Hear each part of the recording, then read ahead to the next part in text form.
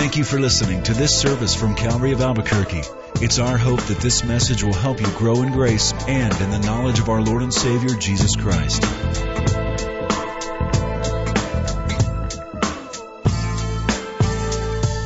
Well, good evening. Would you open your Bibles to the book of Hosea? The book of Hosea, chapter 1. Let's begin with the word of prayer. Father, we've already begun in worship. We've given you our lives, our voices, our thoughts.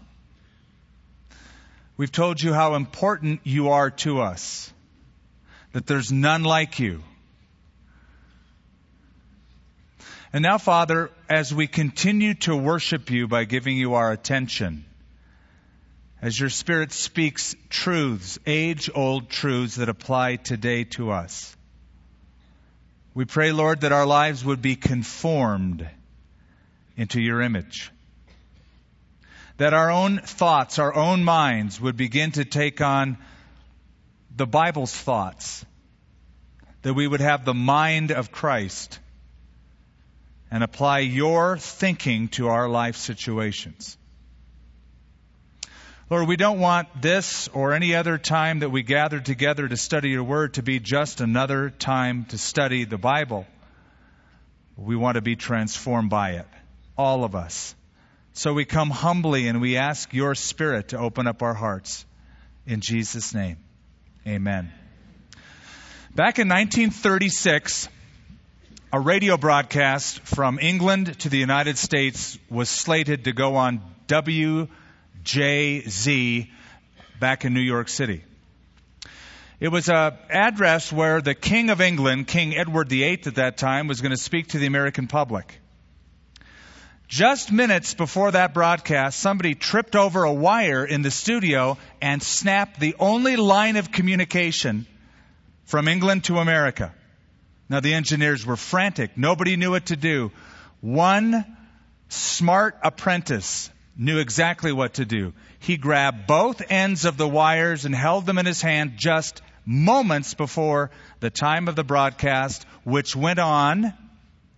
But that man stood there holding both wires so that the word of the king literally was transmitted through the body of that person. That's how I'm going to define a prophet. A prophet is somebody who takes the message from heaven, and it's like he's holding on a wire from heaven and a wire to the earth, and God is speaking, and God's message flows through him to the people. The king speaks through that person. Well, we've turned in our Bibles to one of those prophets tonight, the prophet Hosea. We're going to start a study on the minor prophets in the major leagues. We'll talk about why they're called minor prophets and their importance for our lives today. Now, some of the prophets, their ministry was through proclamation. That is, they spoke God's message for the people of that particular time. They dealt with issues of that time. Some of them were patriotic. Some of their messages were denunciatory. You'll read the word woe quite a bit in the prophets. God was denouncing their sin. Sometimes the prophet's message was conciliatory. It was encouraging. God's going to do something great. So sometimes the prophet gave his message by proclamation. Other times the prophet's messages were prediction. They were speaking of something that had not happened but would happen in the future. Sometimes it was in the near future. Sometimes it was in the far-off future, all the way to the end of the age. And then sometimes the prophets, not with proclamation, not with prediction, but they gave their message by demonstration. They acted out in front of a group of people what God wanted to get their attention with. For instance, Ezekiel sketched out the model of Jerusalem on a little plate. And everybody looked at this guy. What's he doing? He's drawing something. What's he drawing? He drew Jerusalem, and then he built little siege mounds around it and attacked it. Like a kid playing with toys. And when they said, well, what are you doing? He said, that's what the Babylonians are going to do. Or there was Jeremiah who put a yoke that would typically go on an animal and put it around his shoulders and walked around town with his huge wooden yoke. Because he was speaking of the slavery that would come to the people of Jerusalem later on. Isaiah says that he walked naked and barefoot for 3 years proclaiming a message. So that guy was like the streaking prophet. He got people's attention. And his messages were sometimes denouncing, sometimes very encouraging. Now we come to a guy named Hosea. And Hosea was also very demonstrative. Oh, he'll speak words. Oh, he will denounce. Oh, he will comfort. But he's going to, through his life, demonstrate something very powerful. Hosea is going to feel something that God feels as God calls him to do something very, very difficult. The minor prophets, they're not minor because they're not important. They're minor because they're just not as long. So it has nothing to do with importance. It has to do with brevity. And some of the prophets were contemporaries with some of the bigger name prophets. For instance, Hosea lived and preached at the same time Isaiah did, and the same time Micah did. Although their messages were for the southern 2 tribes, Hosea's message was for the northern 10 tribes. Now, in some of this history that you might have questions about, I'll try to explain as much background as I can throughout the next several weeks. So if you go through something and you didn't quite get it or understand it, you will as time goes on, or simply come up afterwards and ask a question about it. Now, the prophets could be divided into 3 classes. Let's make it easy. Some of them spoke before they were taken captive into Babylon. Some of them gave their message during the Babylonian captivity. And still others gave their message after they returned. So you could divide them into pre-exilic, before the exile, exilic during the exile, and post-exilic after they came back from the exile. All of the prophets in the Old Testament will fall into one of those categories: pre-exilic or post-exilic, or during the exile. Verse 1, the word of the Lord that came to Hosea. Now, the word Hosea is similar to the word Jesus, Hosea. It's like Yeshua or Joshua. It's the same root word as Joshua, the successor of Moses. It's the same root word as Yeshua or Jesus. The name means deliverance or salvation. The word of the Lord that came to Hosea the son of Beeri in the days of Uzziah, Jotham, Ahaz, and Hezekiah, kings of Judah, and in the days of Jeroboam the son of Joash, the king of Israel. You see the reference to Israel at the end of verse 1? It's not what you typically think of. When we think of Israel today, we think of the whole nation.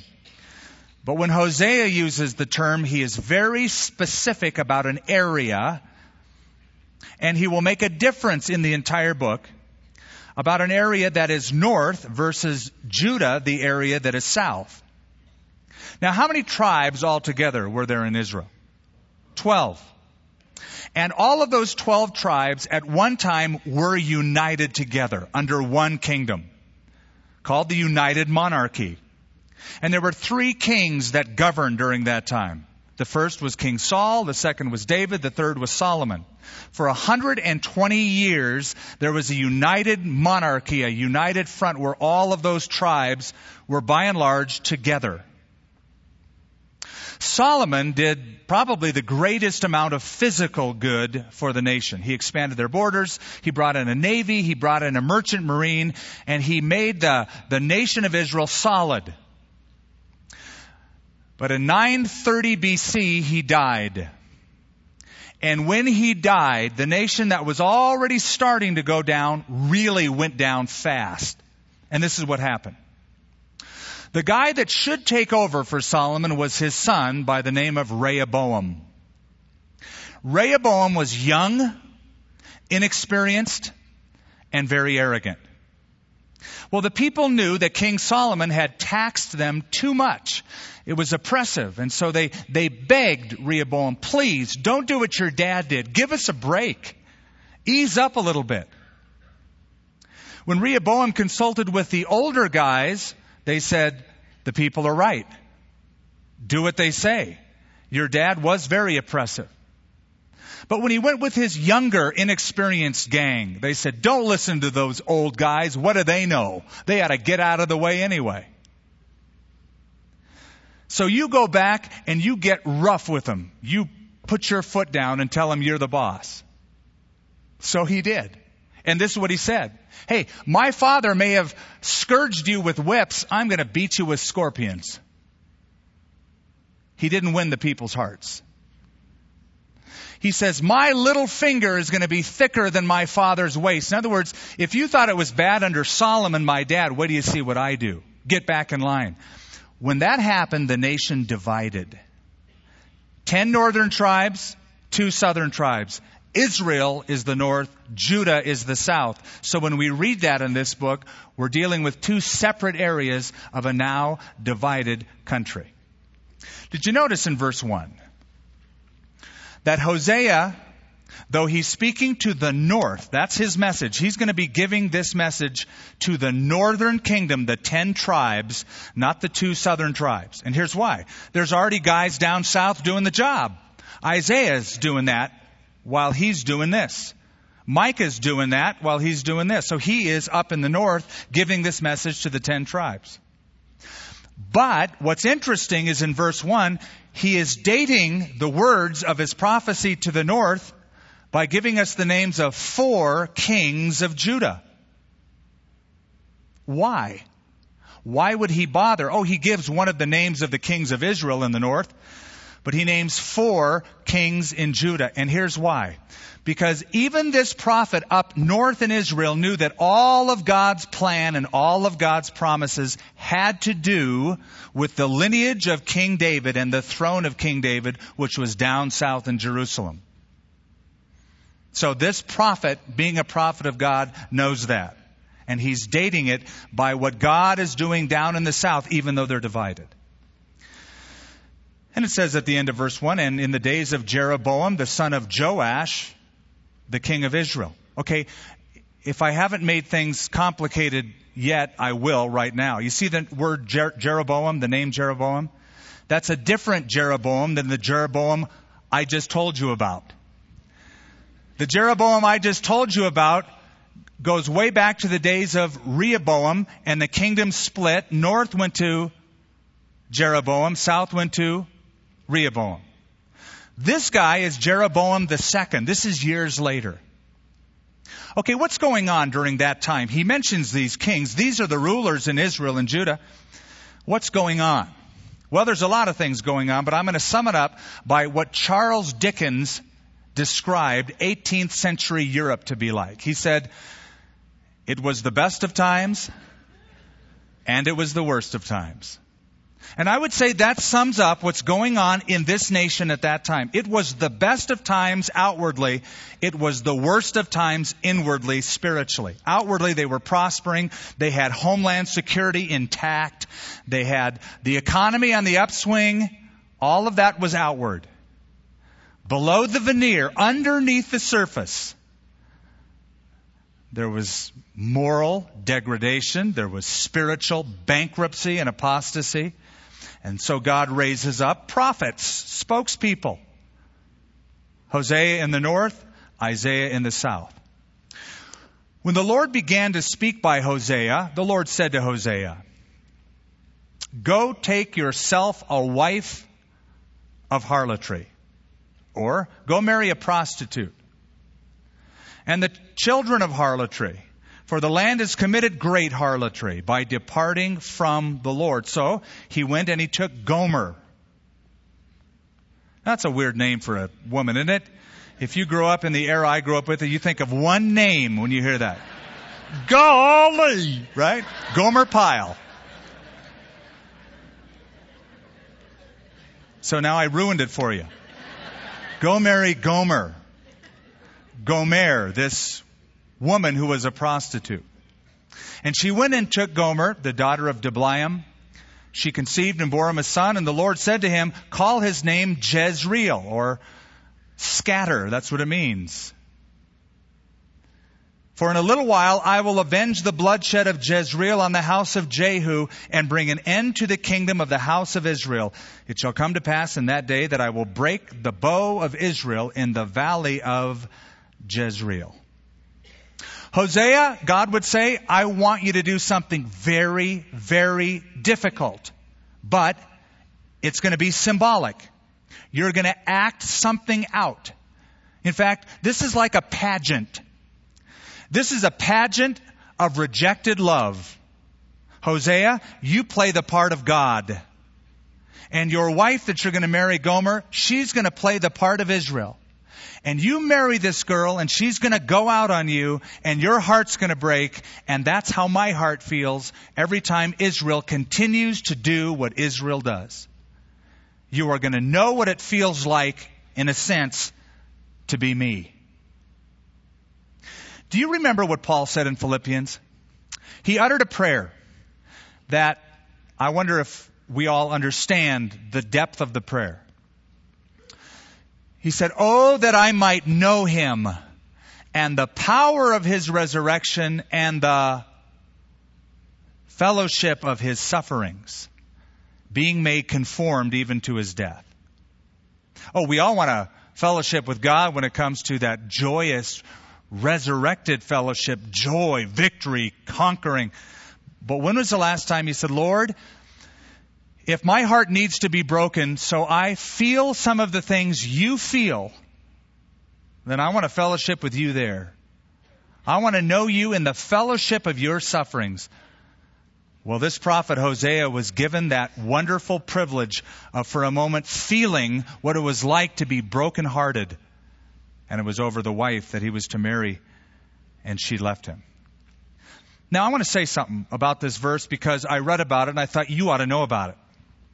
Some people do not believe the story of Hosea to be literal. Some believe it has to be an allegory because God would never, ever ask somebody to go through this kind of suffering.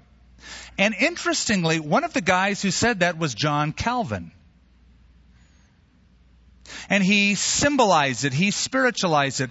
And I've had some interesting discussions over the years with staunch hardline Calvinists. And so I find it interesting that Calvin was willing to spiritualize the entire story of Hosea because he thought God would never call somebody to suffer like that.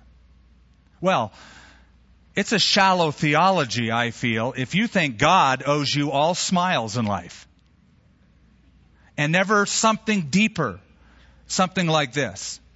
You see, we follow Jesus Christ. He happens to be a man of sorrows and acquainted with grief. And I'll tell you why I think this book is very helpful, and I take it very literally. Because you might be going through some very difficult times right now. In fact, you might be going through a difficult time in your own marriage, and you're tempted to leave. And you're thinking, it's too much. I'm getting out. I'm going to bail. God certainly wouldn't expect me to suffer this much in this situation.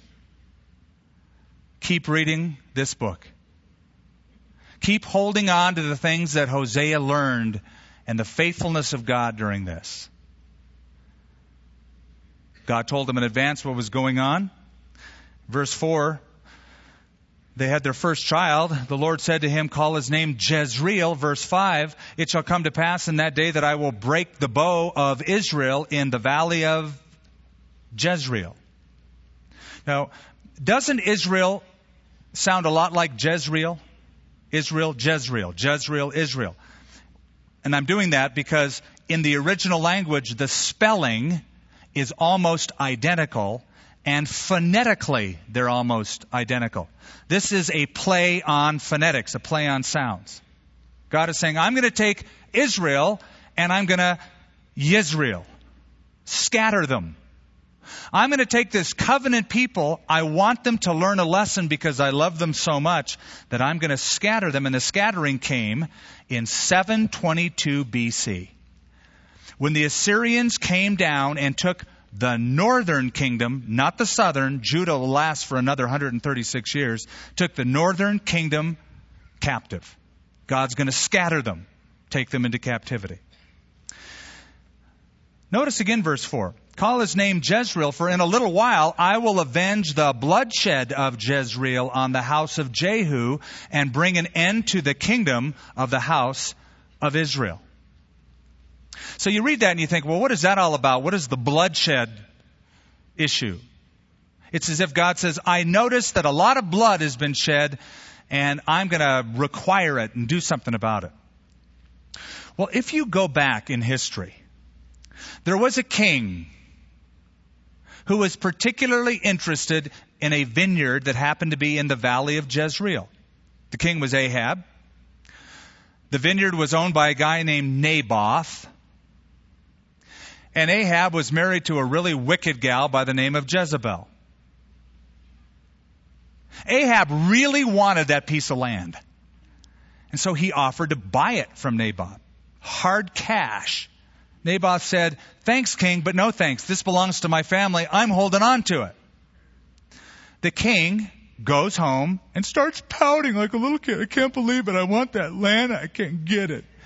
And his wife looked at this pitiful man and said, what are you weeping about? You're the king. You can do anything you want. Kill him. Take it. You're in charge of the whole country. So he did. When he shed that blood in Jezreel, a prophecy was given that God would require the blood of both Ahab and Jezebel. And what happened is interesting. King Ahab was fighting a battle against the Syrians one day, and he called for his buddy, Jehoshaphat, the king of Judah. Said, hey, I need help. Come to battle with me. But here's the deal. You dress up like me. In this battle, you dress up like you're the king, and you go out and you be the decoy. And Joseph said, "No, okay." And he went out, and he was chased by these Syrians, and they thought he was the king of Israel, but it was the king of Judah. When they discovered that, they stopped chasing him. But over in the corner is King Ahab hiding. And the Bible says an arrow was shot randomly. And it flew in the air and just happened to strike between the folds of his armor into his body, and it killed him. So there he was, slumped over in the chariot, and the blood was draining to the bottom, and he died. His wife, after the battle, Jezebel, fled to the city of Jezreel. And as she's in Jezreel, a guy named Jehu comes by. Now, all of this is kind of alluded to in this verse. Jehu comes into the city and looks up in the window where he sees Jezebel and says to a few guys who are up there, hey, throw her down. And they threw her down, and she died instantly, and her blood splattered on the wall and on some of the horses. So she's dead. Now Ahab's dead and Jezebel's dead. Good riddance. Bad blood is out of the country. But Jehu doesn't stop there. Later on, he goes to Jezreel, the city where 70 sons of Ahab are hiding out. And he sends a letter and he says, okay, I'm Jehu, I'm taking over, and I'm going to come in and kill you guys, so get your best men and let's fight. I'm just giving you fair warning. They sent a letter out and said, hey, what do you want? We'll do whatever you want. So I'll tell you what you do.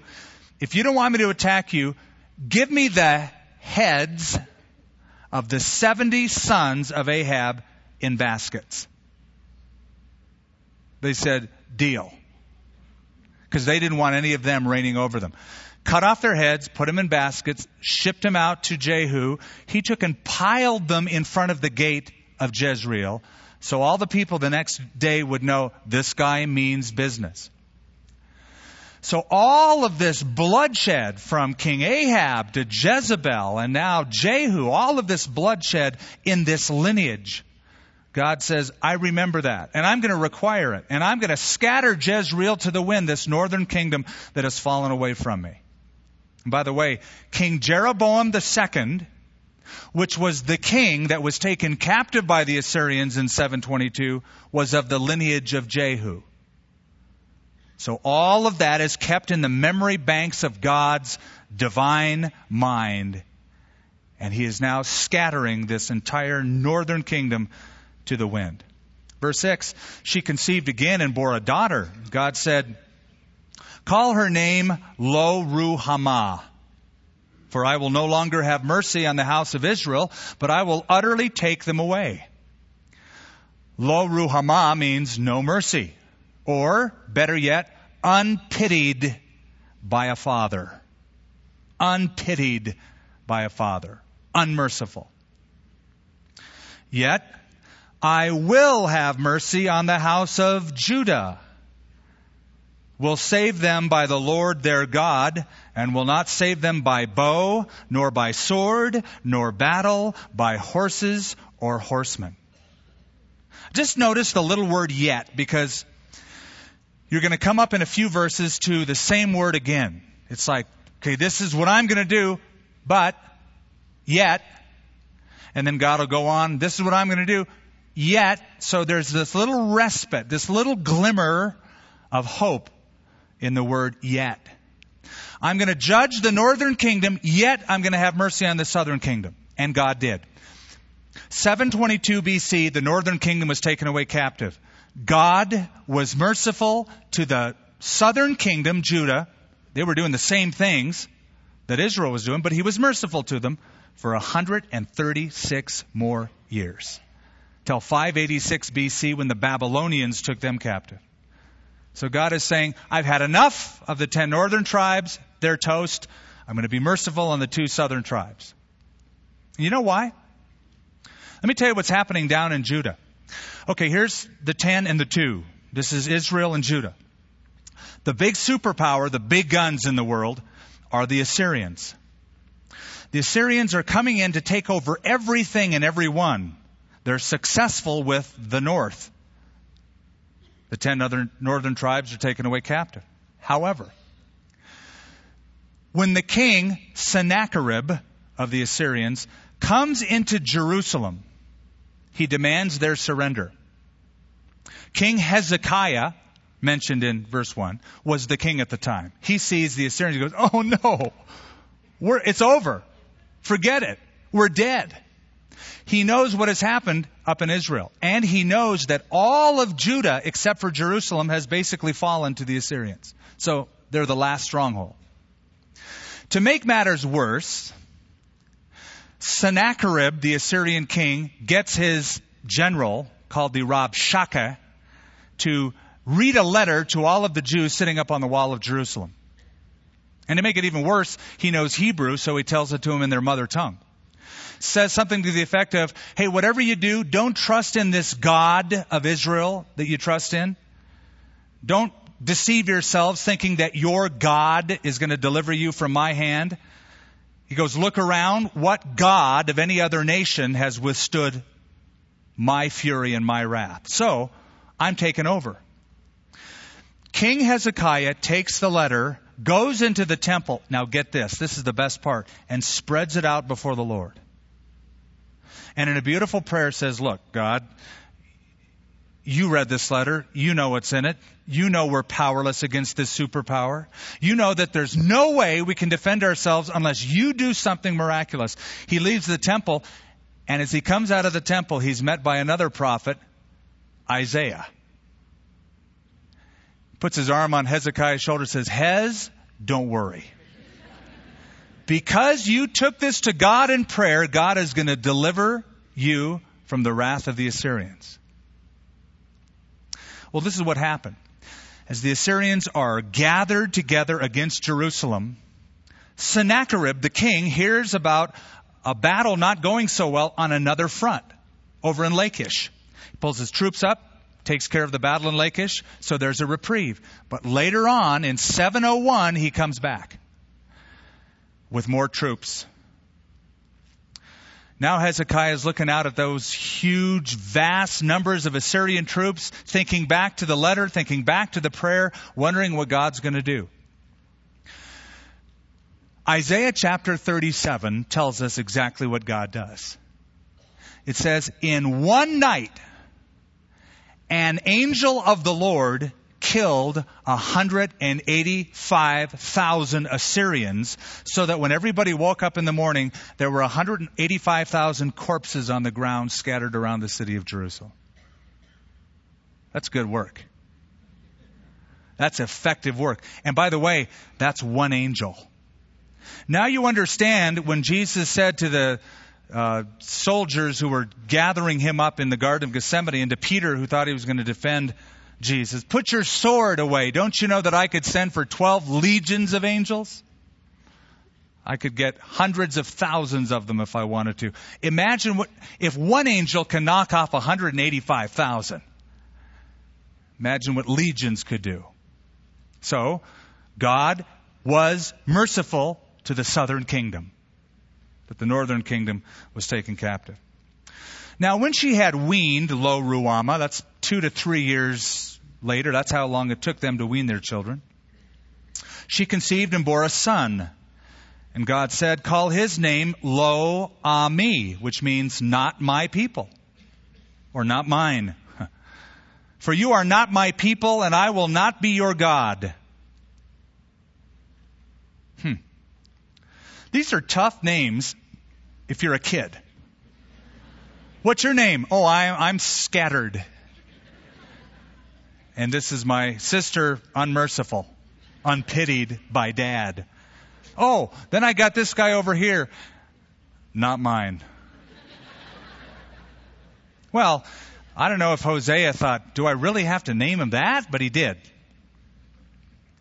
Now, perhaps every father, there's when a baby is born, mothers and fathers react differently. A mom will see this red, mucus-laden, slimy little creature and go, oh, it's beautiful. And Dad will often look and go, it's not mine. So maybe there was a temptation as Hosea looked at his own son. Yeah, that's right. That's not mine. But again, here's a pageant. It's a pageant of rejected love. God is using him as an object lesson to teach the children of Israel. So God says, call him not mine or not my people, which brings up a question. How can that be? How can God say, I'm going to disown Israel? Especially since we compare that to Romans chapter 11, which asks the question, has God cast away his people? What's the answer? God forbid, Paul says. God has certainly not cast away his people. So here God says, I'm casting away these aren't even my people. It's over. Yet Paul says, I got to tell you something. God has never and will never cast away his people. So you might ask yourself, and I hope you do we have a contradiction in the Bible? I'm glad you asked. We have no contradiction whatsoever. Now this is important, especially if you speak to people, as we mentioned John Calvin a little while ago, and some from the Reformed line of thinking and Calvinism, and amillennial thinking, if you've come in contact with people who have touted those terms. They make a sharp division. No, let me take that back. They blur the line between the sharp division of God's plan for Israel and God's plan for the church. They'll say, God cast away his people. He even said so right here. And so all of the promises God made to Israel in the past will now be fulfilled in spiritual Israel, the church. They don't make the sharp division between the wife of Jehovah, that is unfaithful, and the bride of Christ, the virgin bride of Christ, the church. And that's a mistake. So how do we resolve the problem when God says, I'm casting them away, and then God says in Hebrews or in Romans 11, I'll never cast them away? Here's how. It's called the covenant. You know what a covenant is. It's a deal. It's a pact. We talk about the old covenant and the new covenant, but there are more than just two. God made a covenant with Abraham.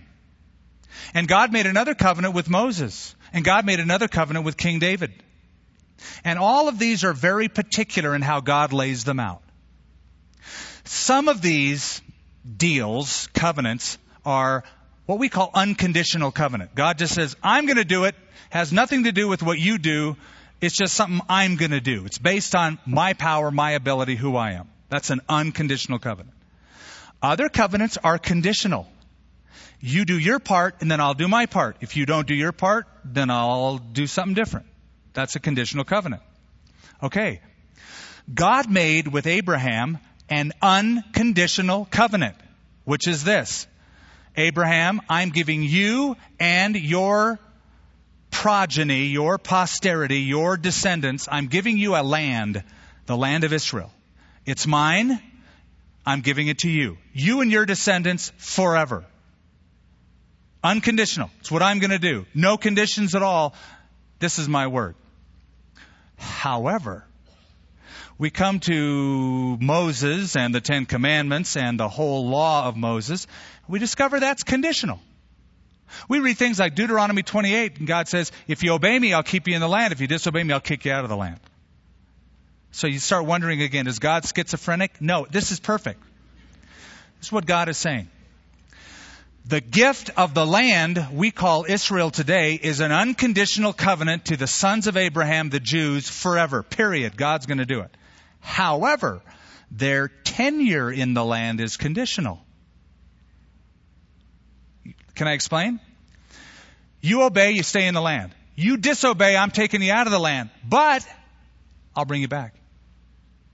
Because when I kick you out of the land, you're going to be so disgusted in that foreign land with all those idolaters, you're going to cry uncle. You're going to say, I quit. I won't rebel. Bring me back. And God says, okay. When you do that, then I'll bring you back. So God, in the conditional covenant, said, I'm kicking you out, but I know you're going to cry mercy, and I'll bring you back. So we have an unconditional covenant, but a conditional covenant where their stay or tenure in the land is conditional, but God always brings them back. And so Romans 11 and Hosea fit perfectly. I'm casting you away temporarily, but I will bring you back permanently. Now, verse 10. Yet, the number of the children of Israel shall be as the sand of the sea, which cannot be measured or numbered.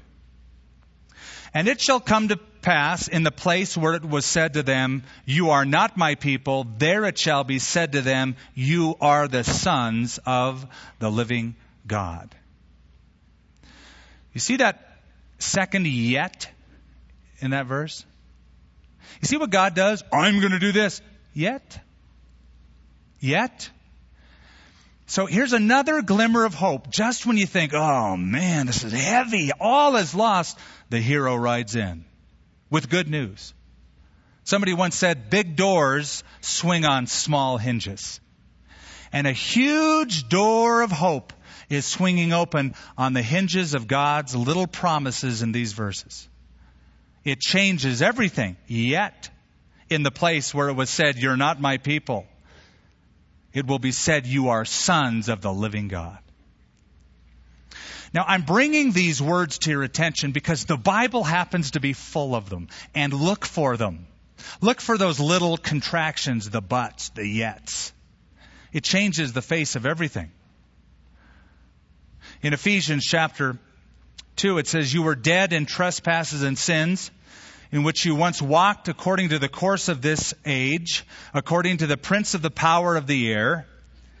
You conducted yourselves in the lust of the flesh, but God, who is rich in mercy, wherein the great love in which He loved us, and the whole door opens and changes. He says, you were condemned, you were dead on arrival, you were toast, there's no hope, but God changed it. Here's another one, Romans. Very rarely will anyone die for a righteous man, even though a good man, someone might dare to die, but God demonstrates His love for us in that while we were still sinners, Christ died for us. So these two little words form one of the most eloquent transitions in all of salvation history. In fact, that's your testimony. You have a but God in your life. You might say, yeah, I was a drug user, but God. Oh, my life was falling apart. I was way down at the bottom, but God did something. But all of those are important to anyone who's on the receiving end of God's mercy. Now notice in verse 10, as we work our way down to the end of the chapter and on into chapter 2, verse 1, there's 5 great blessings that are promised to Israel. Yet the number of the children of Israel shall be as the sand of the sea, which cannot be measured or numbered. So that's the first promise, national increase. Your numbers are going up, God would say. There's going to be a lot more of you. You're going to increase in population base. And it will come to pass in the place that it was said to them, you are not my people. There it shall be said to them, you are sons of the living God. Now that speaks of national conversion. Verse 11, the children of Judah and the children of Israel shall be gathered together. Now that speaks of national reunion. Pause the tape player for a minute.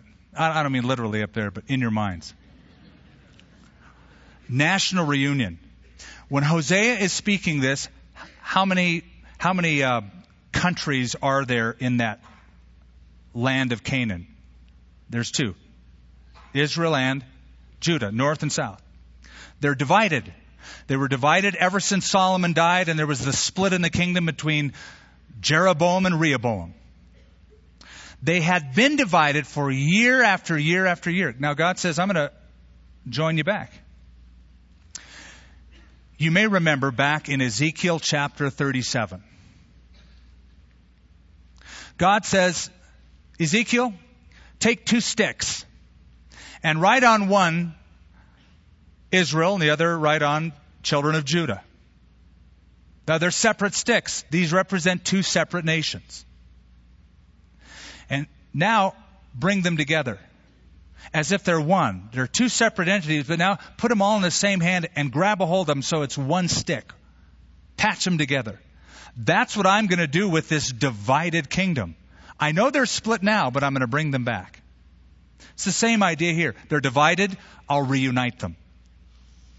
Now, the Mormon Church has looked at Ezekiel chapter 37 and said, this shows that there is the Old Covenant, the Old Testament, and the Book of Mormon. There's something else, these 2 sticks, and they make a whole thing of Joseph Smith being the Joseph that is written about in the text, and it's humorous to see how people manage to make it try to fit together. It was never intended to mean that or fit together. It means exactly what it says. The kingdom of Israel is divided into north and south, and I'll eventually bring them together. And he did. Here's how he did it. The Assyrians took the 10 northern tribes away captive. So you have 10 tribes. Some call them the 10 lost tribes. Never refer to them as that, because they're not lost, and here's why. Eventually, Babylon, 136 years later, took Judah captive and the rest of the world captive, so that the 10 tribes that were once part of Assyria are now part of Babylon, so all of them are together again. So when they come back to the land, it's not just Judah, but it's all of Israel is reckoned in that second captivity. Okay, so God says He's going to bring them back together. There'll be a national increase in population.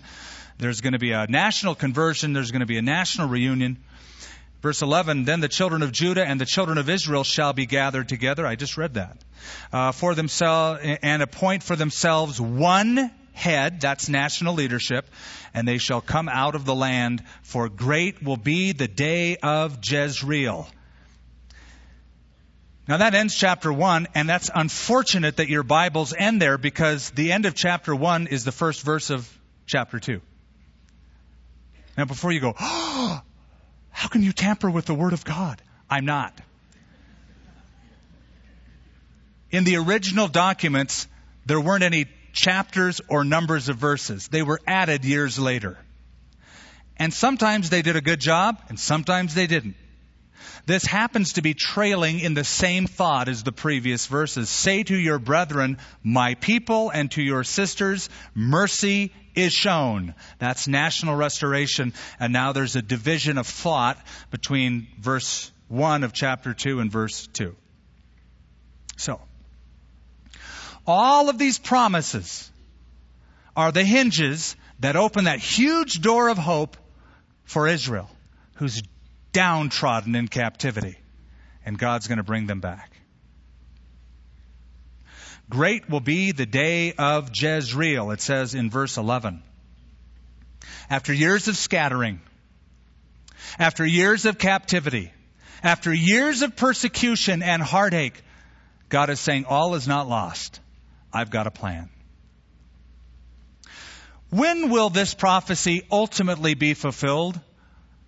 When will it be said, great is the day of Jezreel, and there's a national restoration and a national conversion, and there's one head, one solid king? When will that take place? Well, Jezreel has another name in the Bible. The valley of Jezreel was later on renamed to the valley of Har-Megiddon, the valley of Armageddon.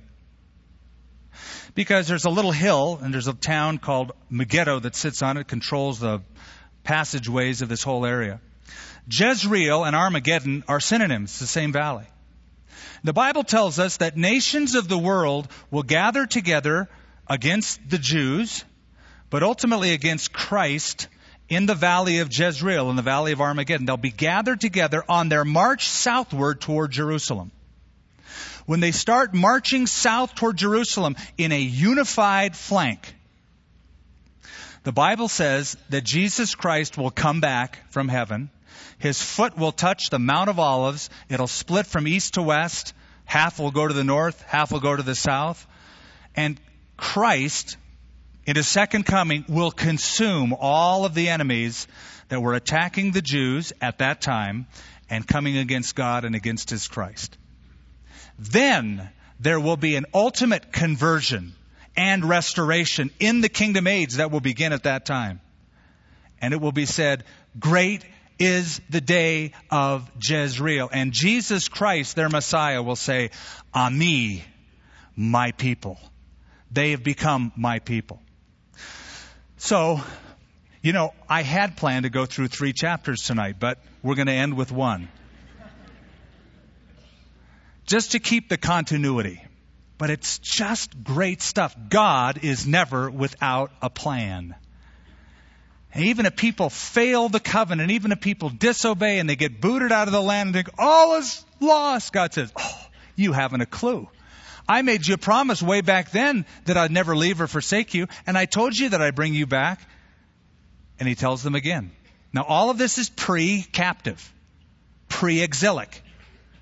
So the promises then were yet to be fulfilled. Some have already been fulfilled. Some of them await ultimate fulfillment when the one King, the one Lord, comes back. So I'll try to pick it up at a more of a pace next week, hopefully get through more chapters. But let's close with a word of prayer. Heavenly Father, we want to thank You for the promises that You have made throughout the entire Bible. You said that all of these things were written. All of them were written for our admonition. And these things, these events, these people have become examples to us. Father, we thank You for Your faithfulness to keep Your promises. We thank You that we who were once not Your people, because of the finished work of one ruler, one leader, one man, Jesus Christ, You could say to us, You are my sons and daughters of the living God. Thank You for Your grace poured out on us. Lord, we think tonight of marriages where divorce is being contemplated. Separation has already been enacted. And all sorts of rationale because of the pain has come to the surface. And Lord, since You are a God of restoration in relationship, You know what it's like to suffer that pain. Father, we pray that You would do a great work in relationships in this body. And give to those present the stamina and the commitment to obey as Hosea obeyed with persistent love. A love that would go after, a love that would chase down, a love that would restore. Thank you for listening to this service from Calvary of Albuquerque. If you would like more information about what you've heard in this message or about Calvary of Albuquerque, please visit our website at www.calvaryabq.org. If you have made a decision to follow Christ or would like someone to pray for you, please leave a message with our Prayer Watch line at 505-344-3658. Thank you, and God bless.